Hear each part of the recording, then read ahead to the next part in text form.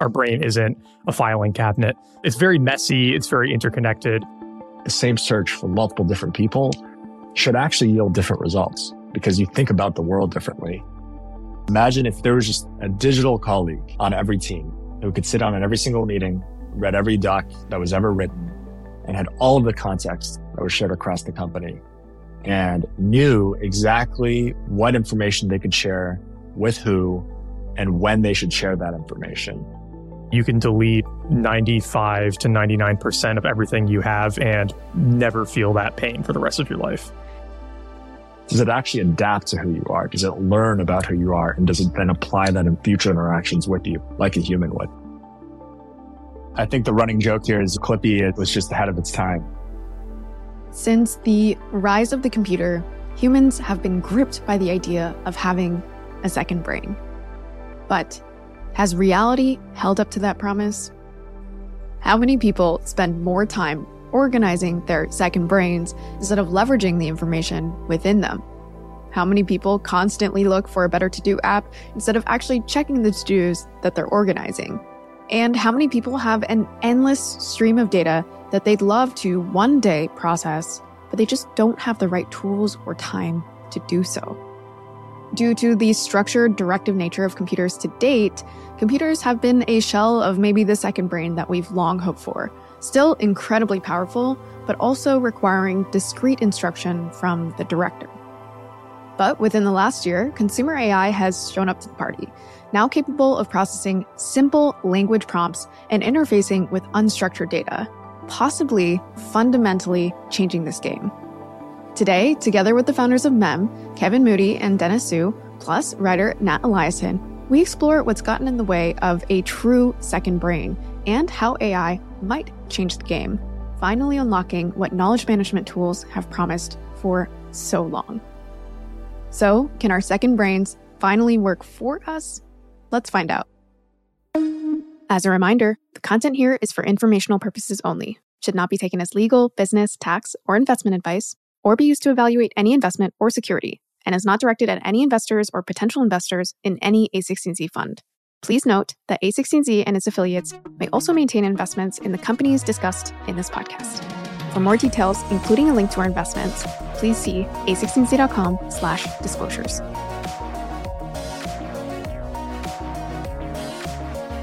Let's start with Nat. Nat has worked on a ton of projects over the years, but primarily considers himself a writer.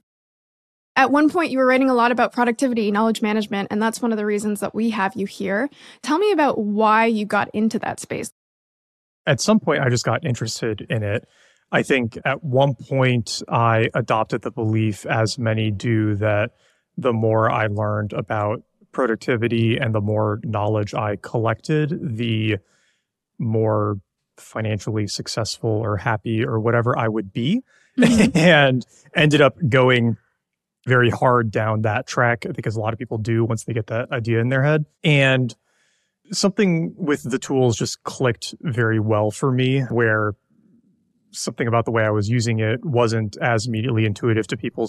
And then in particular with Roam, for those who remember, that it was really like a mania, I think. It was. I just got very lucky that I was super early on it, was using it before a lot of other people. And I think I was one of the first people with a small to medium-sized audience who talked about it. And then I think that helped people with much larger audiences pick it up. Tell me a little bit more about, you're saying you seem to have this intuition about how to use them, and then you shared that with other folks. What was it delivering for you and then subsequently others? That's a good question, because I'm not sure that I could honestly say all of the effort has delivered a compensatory amount of value in the sense that even as a kid, I very much enjoyed finding interesting bits of knowledge and then sharing them with people or trying to explain them. And so almost like this kind of digital magpie, I enjoyed just collecting shiny bits of information. To the extent that it's helped with writing, most of it hasn't. The only thing that I could say definitely has really helped is a habit that I've had for 12 or 13, 14 years now of like taking notes from the books that I'm reading. And so I used to do this on Kindle. Now I do it on physical books and use Readwise to extract the highlights. But the medium that I organize those highlights in doesn't seem to matter because I had them in text files at one point. I had them in Evernote. I had them in Notion. I had them in Roam. Like I've moved them around. I've lost a lot of the formatting and additional annotations so many times that it almost doesn't matter. You're almost saying it could be on a stone tablet. And as long as you have that there, or is it maybe the searchability? There's only maybe a few functions that you need in order for it to be useful, not all of the feature set. Yes, I think it's really the searching, the indexing, and the collecting that are very helpful. But pretty much all of the other features often get in the way or become distractions or give you this sense of productivity, right? Like, oh, I'm doing all of these, I'm organizing my knowledge. You probably should be writing or like playing with your kids or doing something else, right? But expanding on that, the thing that's really been helpful is the actual reading the books, right? Like, I wish I had spent more time reading more books instead of continuing to hyper optimize my highlights from the books I had already read. Maybe there's something meta here, though, where to your point, it's like, because you feel like you're being productive with the notes that you take within these knowledge management tools, it makes you want to read more books because you feel like they're more useful. But at the same time, it does seem like there is this false understanding of what you're getting from these tools. But one thing that I noticed was when you and a few other creators saw Roam, like you said, there really was this almost like mania. And maybe something behind that mania, at least it felt to me, was as though there was an unlock. As though the prior knowledge management tools were lacking something that this now provided. So maybe you could speak to that experience. Yeah, it's funny because this all happened at an interesting time where I had gone through Tiago Forte's Building a Second Brain a couple of years before. And when I went through it, I was having these conversations with him about how much I hated Evernote because it really forced you into this hierarchical way of organizing your information. And so you had a folder for home or whatever, and then you're putting your notes about your house in there, and you have a folder for books, and you're putting all your book notes in there. But pretty much every piece of knowledge should live in multiple places. And you could also do tags and stuff, but the tags felt clunky. And so what was exciting to me about Roam when I saw it was it introduced more of a like knowledge graph. I think they might have invented that or popularized it for note-taking tools, right? Which is really, I think, how we think about things, right? Like that's more of how our brain works. Our brain isn't a filing cabinet. It's very messy. It's very interconnected. And it felt like it fit that much better for me. And that's what made me so excited about it. And I think made so many other people excited about it. We kind of take for granted, if you're getting into knowledge management today, almost every tool has this, right? Notion very quickly adopted this same interconnected backlink structure that Roam popularized. And I think that's great because I use it in Notion all the time now. And that feature in particular was what felt so magical because to the point that we talked about earlier, where very few things in these tools are actually useful for improving the creative output, which is I think what you're really optimizing for by using them. Search is very useful and the capture is very useful. And I do think that these bidirectional relationships between bits of information are super useful as well, so that you can log a few connections on something. And as long as it's connected to 2 or 3 other things in your second brain or whatever you want to call it, it will be very easy to resurface it later. Much easier than if you have to pick an arbitrary folder to put it into, at least for me. You have to remember the route, right? You're saying with Evernote, you have to remember, oh, there's this thing hidden in 4 layers of folders, and I have to remember it's there, versus you're saying the interconnectivity allows you to surface it more easily, almost like stumble upon it, would you say? Or yeah, a little bit more like that. And the thing that I liked about it too was any hierarchical file system requires very deliberate placement of each piece of information. You have to think about it a lot where you put it. It might not seem like you do, but you kind of do because you're saying, okay, in 10 years, if I don't know I need this piece of information, how do I accidentally re-find it? Whereas with a much more like widespread hyperlinked knowledge graph style, you can kind of just like slap 10 different relationships onto it and you'll probably be able to find it again in the future.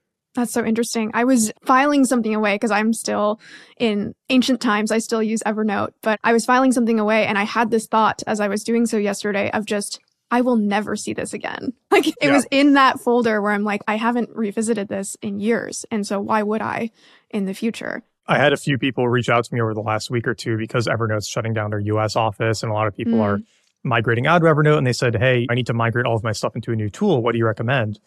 And I said, well, like, don't migrate anything. Just like start using a new tool. And then for the next 3 months, see which pieces of information you end up needing. Yes. And then go migrate them. But what you will probably find is that you can delete 95 to 99% of everything you have and never feel that pain for the rest of your life. It's so true. And in a way, it reflects on the fact that so many of us are digital hoarders, where if we did the same thing with physical items, we'd end up in these homes, just, boxes and boxes and boxes. And in a way, because it costs so little and it is kind of out of sight, out of mind, we do it digitally. But that kind of brings me to this question.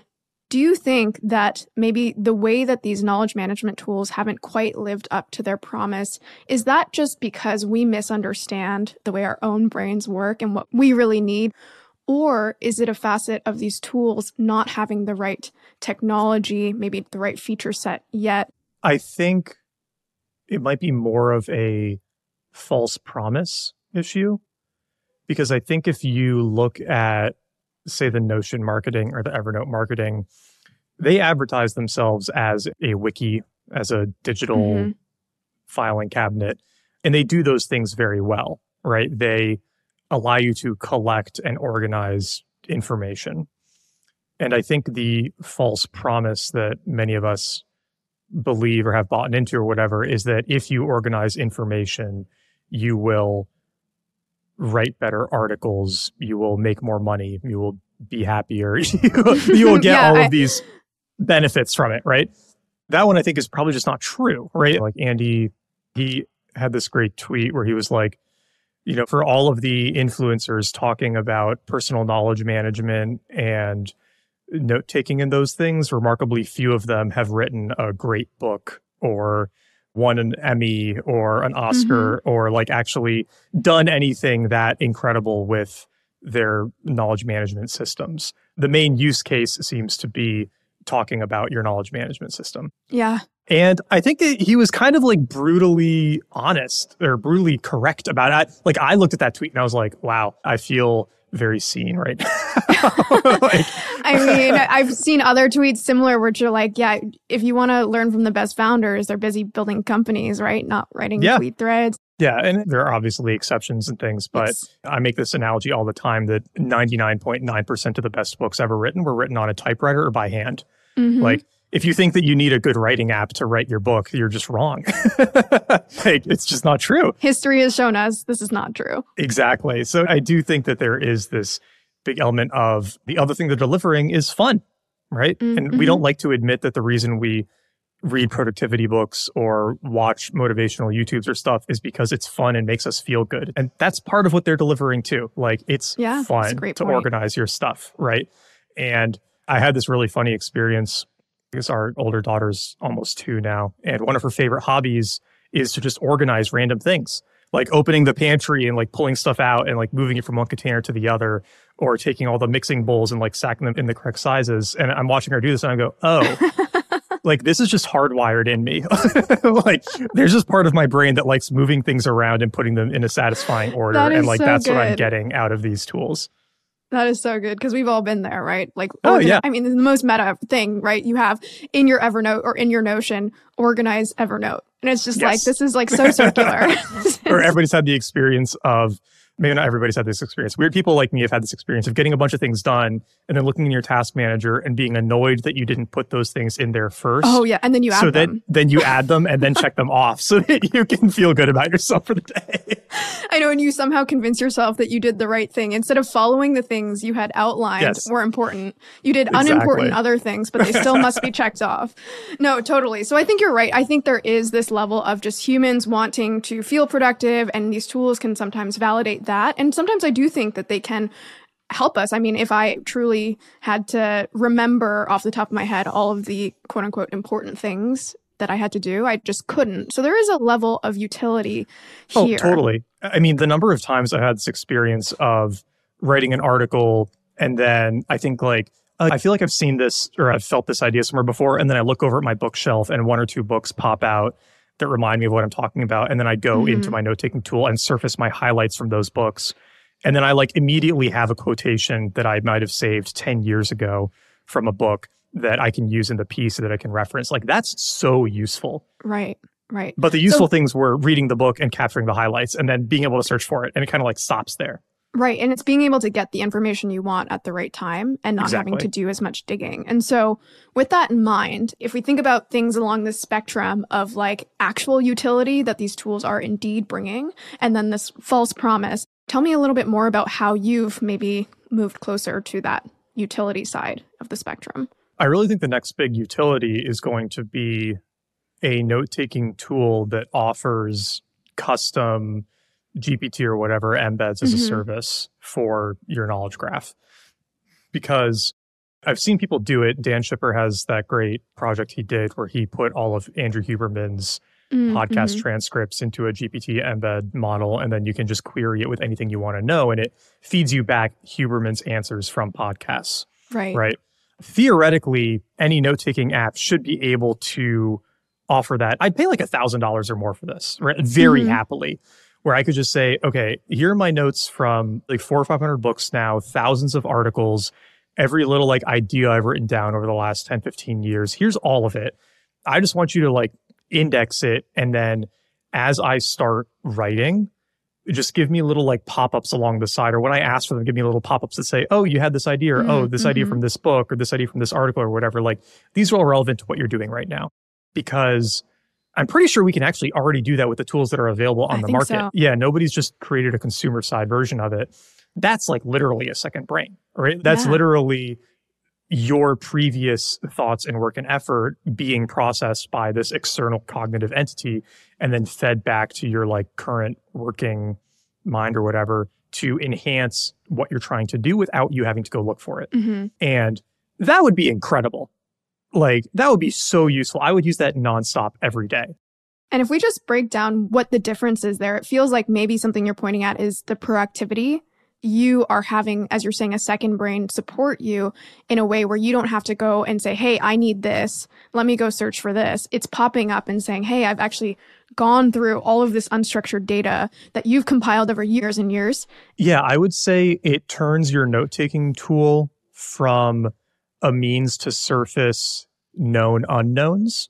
So, you know, right now I can say, I know this thing, but I don't remember it exactly. I know that I have notes from what your food ate, but I don't remember what this note was. I will go find it. It does that very well.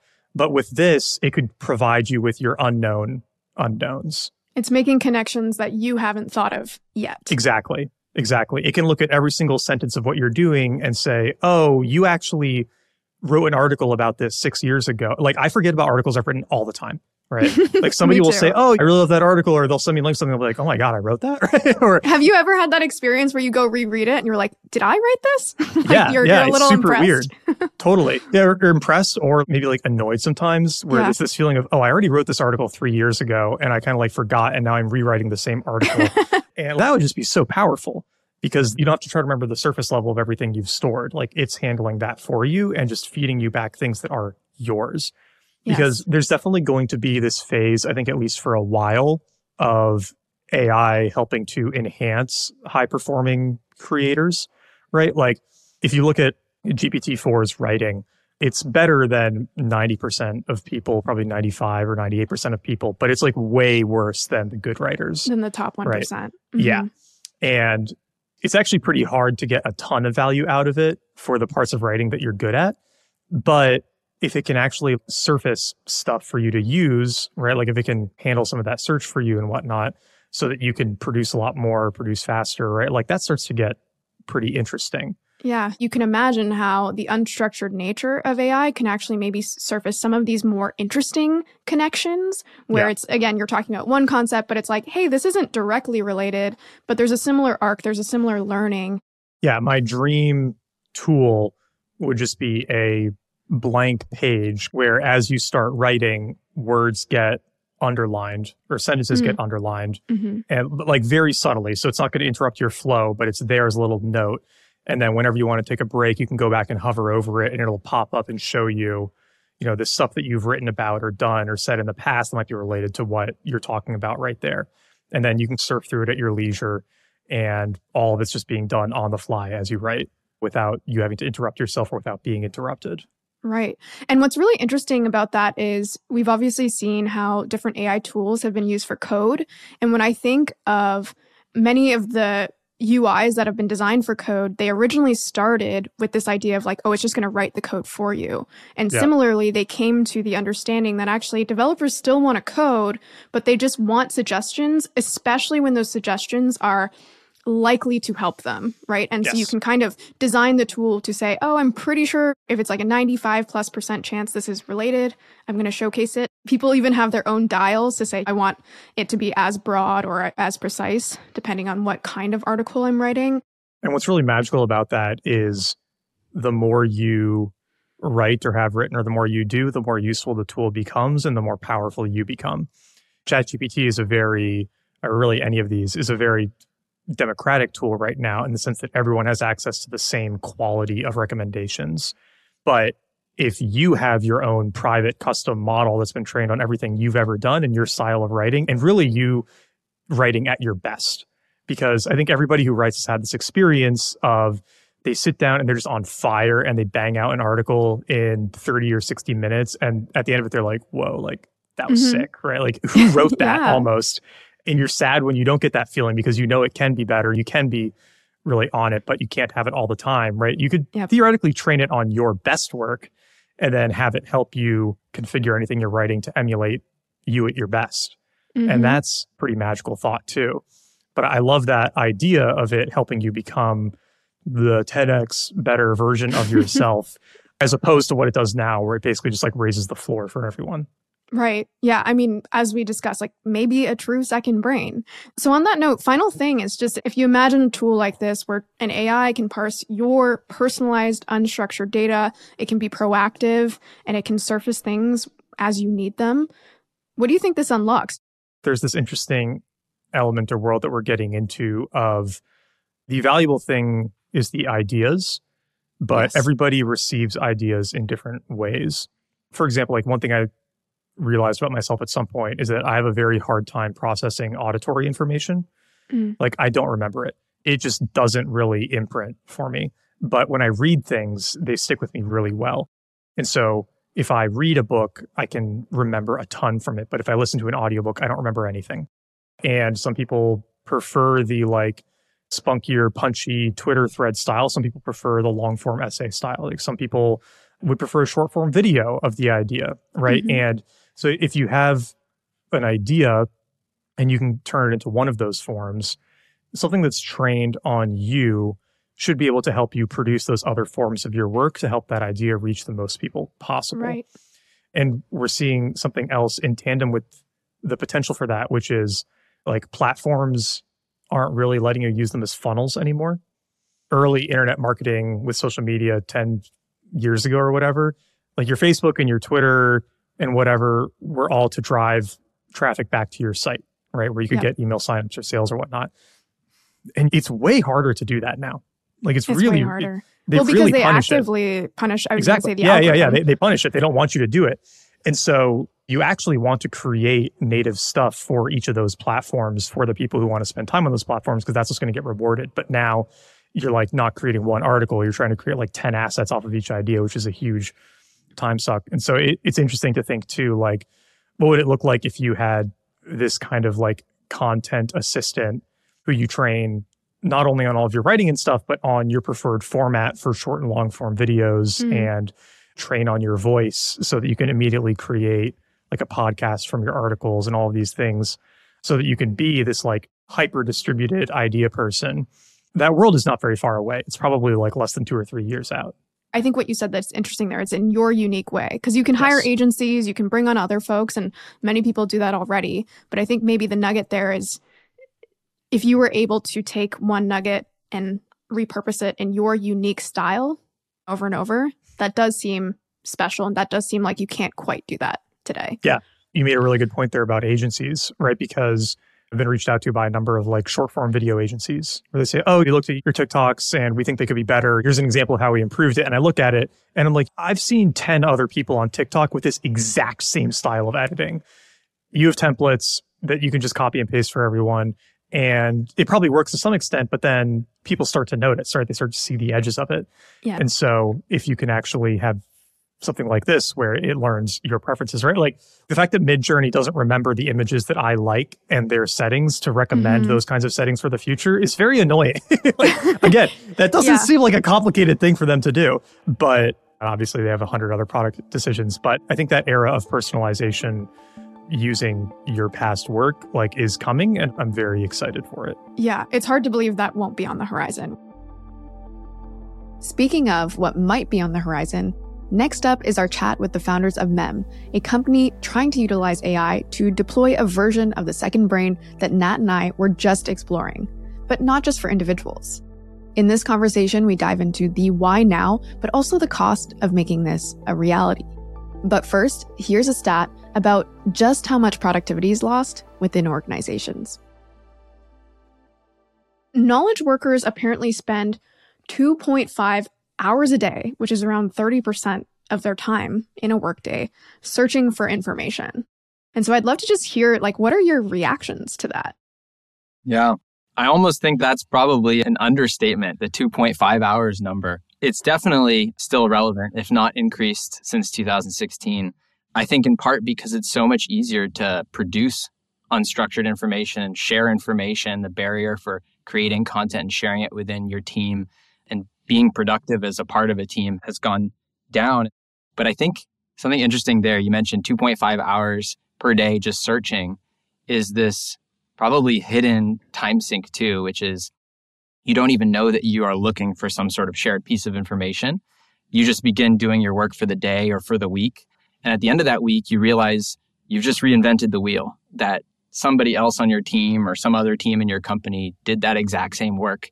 And it already exists in some spreadsheet somewhere or some document somewhere. And then I think the question I have in my head is how much time are people actually spending then taking those things and then performing really mundane transformations or tasks on top of what they found? And I would imagine that's kind of at least another few hours, right? So I think what's really interesting is we're now entering this world where a lot of that work, and not just search, right? Search is kind of just the beginning of really where people are going to get value out of these new technologies. But I think it's going to be really interesting to see how the entire workflow of a knowledge worker changes over the next few years. Exactly. And I feel like if we kind of go back and look at the arc of knowledge management, like let's truly go all the way back. You get the ability to write, and people were doing this on stone at first. At some point, the printing press arrives. Then you have individualized typewriters. The computer shows up at some point. The internet gives you access to almost everyone around the world these days. And so you have this promise of technology, which has rung true. It has given people the ability to codify and share information and knowledge in, you could say, exponentially better ways. Yet at the same time, if we bring ourselves back to that stat, it's kind of surprising that there still are just incredible inefficiencies in collaboration. What do you think is preventing us from having this really streamlined back and forth between folks within an organization or even as an individual? What's really interesting is all of the things that you mentioned, all of these devices in the past, they've actually just primarily been broadcasting devices. If you really think about what is core to collaboration, sharing and broadcasting is only one aspect of that. It's only one component. The other component is how do you actually digest and how do you actually consume that piece of information, right? We've never truly had really hyper-personalized consumption devices. Search is very much a personal problem, right? It's very much about, hey, I'm looking for this piece of information. And the same search query, right? The same search for multiple different people should actually yield different results because you think about the world differently. And the tools that we've used up to this point really just don't model that reality. If we look at it from the perspective of one piece of information and its life cycle, when information in an organization especially is captured, it's oftentimes really hard to know all of the people and all of the contexts in which that one piece of information could be useful. And so if you think about a book being written, it's useful when somebody chooses to read it. And how people come to discover that book is usually it's recommended or it's marketed. But when you think about an organization, so much information is getting created on a daily basis. And oftentimes, the times where that knowledge or institutional knowledge would be best used is weeks, months, even years down the road. And so the best attempt historically to organize that information is to use a traditional knowledge base. And the person that's capturing that information is putting in a lot of time and effort into trying to organize it into a certain folder or a certain file structure. And despite their best efforts, at the end of the day, that structure makes a lot of sense to them and varying levels of comprehensibility to everybody else on their team. And usually by the time they move on to another team or another company, that organization makes zero sense. And so I think kind of one fundamental unlock and trend we're seeing and that we're pursuing is that historically, after information was created, the onus was on the creator of that information to not only distribute, but also organize that information within a company, for example. And now we think that there's actually this opportunity for information to not need to be organized, and instead for some automated system or some AI to be able to come in and actually match every piece of information to the context and the situation in which it would be best used. That way you can kind of get past all of those inefficiencies that happen. Totally. It seems like there's maybe two aspects here. One of them is this idea that humans want to document, but in order to document, you really just, like you said, you have to spend so much time. Like some people spend more time organizing their second brain than actually using it, right? So that's one part. But then there's also another part, which is just there's already this vast amount of unstructured data that other people have created, right? And so given the technology that's evolved, like what is the opening here? Are there new approaches that exist now that we have access to these LLMs, or how are you guys thinking about kind of turning the page? The organizational structure that we rely on is still very much so the folder. And the folder is kind of this thing that it was this like skeuomorphic representation of this filing cabinet, right? That we used to have. And then when computers were first developed, like in the 1950s and 60s, we just said, hey, well, people understand how filing cabinets work. So why don't we just put filing cabinets on this computer so that it's a little easier for people to actually adapt to this new technology? And then that kind of begs the question, well, it's been 60 years since that time, right? Where computers have been around. And what makes this moment really special where we can actually say, hey, can we actually eliminate the folder? And we think the answer is yes. And part of that is, I think the missing ingredient has always just been a lack of contextual understanding by machines of human language and the knowledge that humans produce. And this new generation, right, of LLMs, what they actually demonstrate is reasoning capabilities. And that's where I think the magic really starts to happen, when you can marry the reasoning capabilities of an LLM with kind of like the vast storage capabilities of just computers from the past. One way to think about this in terms of people wanted faster horses and instead the answer was cars is, instead of having manually organized folders, you have automatically generated folders. And at one point, I think that's the direction we thought made most sense. But I think that what has become apparent and what large language models have allowed is to flip that model on its head and recognize the fact that you actually don't want to organize a piece of information into 1 or even 5 folders. You want to organize it into almost an arbitrary number of folders, which are the different ways in which you're going to need to recall or retrieve that information. And the thing that large language models now allow us to do is, in a very generalized fashion, take any piece of text from any domain. It could be in the medical realm. It could have to do with real estate. It could have to do with technology, and be able to comprehend that in such a way that then when it comes time for somebody to need to make use of that knowledge, they can ask very simple natural language questions, communicate in their own voice, and find the right answer without any intermediate categorization step even required. Something that's really drawing my attention is this idea of proactivity, where not only can it reorganize your information in different ways, but it can actually step up and say, hey, this is going to be useful at this time. I know you're working on this kind of project. Have you considered this, which again, someone else in the organization maybe has already done? And so how are you guys thinking about that dynamic, which also feels fundamentally new? I think the running joke here is Clippy was just ahead of its time, right? Fundamentally, the idea of Clippy and this proactive assistant, obviously, I think people have been attracted to this for a long time. It's so embedded in the sci-fi fantasies that society has for the world. But in order for proactiveness to not be annoying and to kind of cross that boundary into truly useful and delightful, you actually have to have a deep understanding and the ability to reason about someone's life and what they're thinking about at that moment and all of those things, right? And I think if you think historically, honestly, even today, right, with tools like ChatGPT, the quality of our interactions with computers are still very much limited by the instructions that we explicitly provide them, right? And we used to have to provide instructions in code, and obviously there's some hyperbole, but now a lot of the time we can just provide instructions in English, but we're still providing instructions. And this is where things I think will get really interesting. If you actually have an understanding of truly of who this person is, of what they care about, of what they know, then what you can actually start doing is kind of flip that model on its head and say, instead of me constantly having to instruct this machine, what if the machine will just do things for me and then confirm afterwards? Yeah, you're evolving with it, right? You can prompt it initially, but then it can also run on its own. You can give it feedback and it can iterate instead of the really strict rules. Hey, deliver me this specific email reminder every morning at 9 a.m.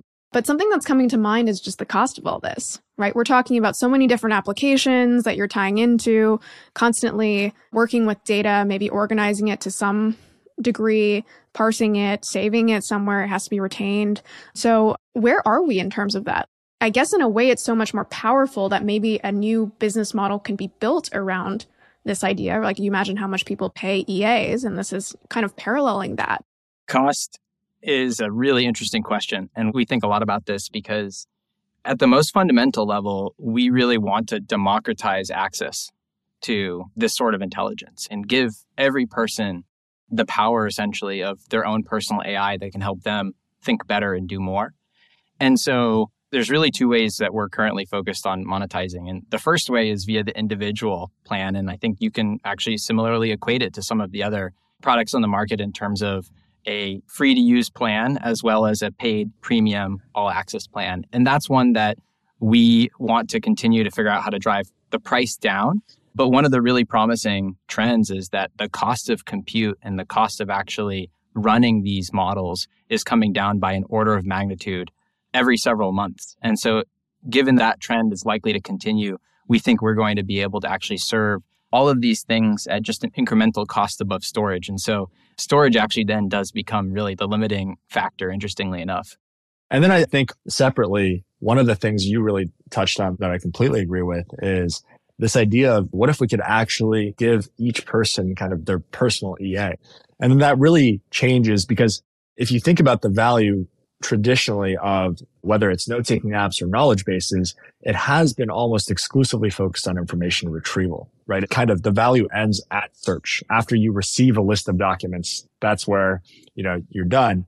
But we can actually go far beyond just retrieving a list of documents now. We can actually do things with them, right? We can help you think through problems, right? That is a much more valuable problem to solve than just pure information retrieval. Yeah, I mean, it's reminding me of the future that many have painted, where basically our AIs interface with other people's AIs, and the idea of meeting time and how expensive it is. There's all these tools or things that trend on Reddit where you can calculate what a meeting costs a company depending on who's attending and how much they're paid, and C-levels, extremely expensive. This is painting a really lovely picture, but I assume that it's not as simple as just plugging into GPT-4 and calling it a day. And so what are some of the things that you're running into that you're willing to share in terms of getting past those humps to really implement this future? There's a lot that goes on from the shiny demo moment to a really useful product that you or your team can use day in and day out. A lot of it comes down to how much knowledge or information have we indexed and made useful on your behalf. And so a lot of it is actually a data processing and pipeline engineering challenge. So we spent a lot of time focusing on making that really robust, really reliable, really secure, really performant. And that's quite challenging. And then when it comes to large language models and actually applications of those along with search and retrieval, all of those things are evolving by the day. So I'd say it's a combination of figuring out how to apply and innovate on language model technology while simultaneously building this very robust data process and data pipeline. And then on the product side, I think that there's, to your point around, it sounds really wonderful.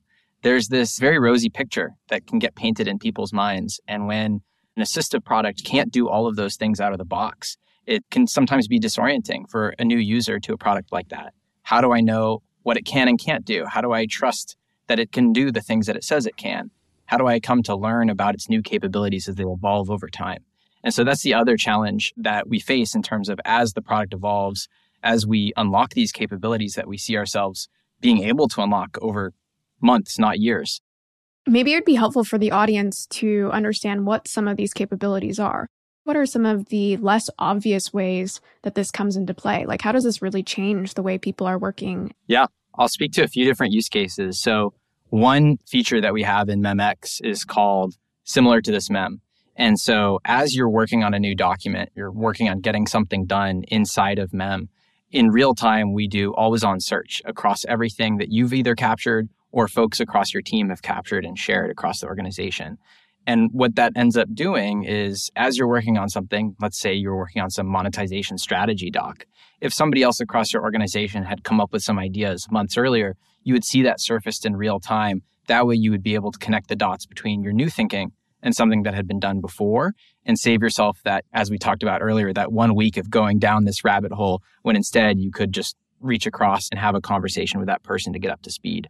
Another thing, though, that we actually are more recently rolling out to our MEMX users is what we call Chat with Mem. And really, it's this ended experience where you can simply type in either a question and ask about what were the key insights from my user interviews last week and get an answer that's synthesized across all of the knowledge that Mem has access to. Or you can ask it to actually collaborate and do thought partnership style work with you. So for example, generate a sample podcast script for this podcast that I'm going to have with the founders of Mem. And based on just the meeting notes that you had taken from 1 or 2 interactions, Mem would be able to actually proactively suggest what that script could look like. Going back to what we were talking about earlier, the real magic happens when instead of you still having to say, hey, give me a podcast transcript for Mem, you don't have to say anything, right? And it'll proactively anticipate that you need that, provide that for you. It'll look at previous podcasts that you've done with similar people. It'll look at the information that you and your team has about Mem and then combine that to actually give you that automatically, right? Totally. And something that it's reminding me of is just this idea of like narrow information and then broader information. And there's like a time dimension to it as well. Like your company might set quarterly goals, yearly goals, but at the same time, every day you're focused on your to-do list and really connecting those in a way that makes sense to you. And I tweeted this a while ago, but I said, I want an AI that calls me out on my bullshit. It's hard to hear that from a human, right? Who's like, Steph, you're moving in the wrong direction. You're not focused on the right things. You said, and even in my personal life, like you said, you wanted to exercise this amount. You said that you wanted to like go to sleep at these times. You're not doing it. And I think there's an opportunity here also. Personalization is so inherent in some of the developments in AI, but to personalize the type of support that you're getting. Maybe some people want something a little more harsh. Other people want something really kind and welcoming, reassuring. But there's opportunity to personalize, not just in terms of like the format of data coming back, but also the type of interaction that people want. I love this example you're giving. We've been thinking a lot about personalization with the Chat with Mem and conversational experience, Mem as the assistant. And I think we're going to have to add that as a potential knob is call me out on my bullshit factor. Exactly. Yeah. Yeah. And I think a key fundamental unlock in how we really think about personalization is not just does it have access to my personal data and my personal knowledge, but rather does it actually adapt, right? So internally we call this adaptive AI. Does it actually adapt to who you are? Does it learn about who you are? And does it then apply that in future interactions with you like a human would? Maybe before we close out, one thing that I ask basically any company that's touching AI, which feels like every company these days, is just how do you differentiate in this world? Is it about building your own models? Is it about this like personalization flywheel that you can get going? Is it about the fact that you guys have cleverly downloaded so much data from these companies for them, of course, but just really utilizing that? How are you thinking about that moat per se? To some extent, it's all of the above of what you just said. But I think the whole is greater than the sum of its parts. And for us, we've talked about some of those pieces leading up to this. And to us, it's the personalized AI, the proactive AI, and the adaptive AI.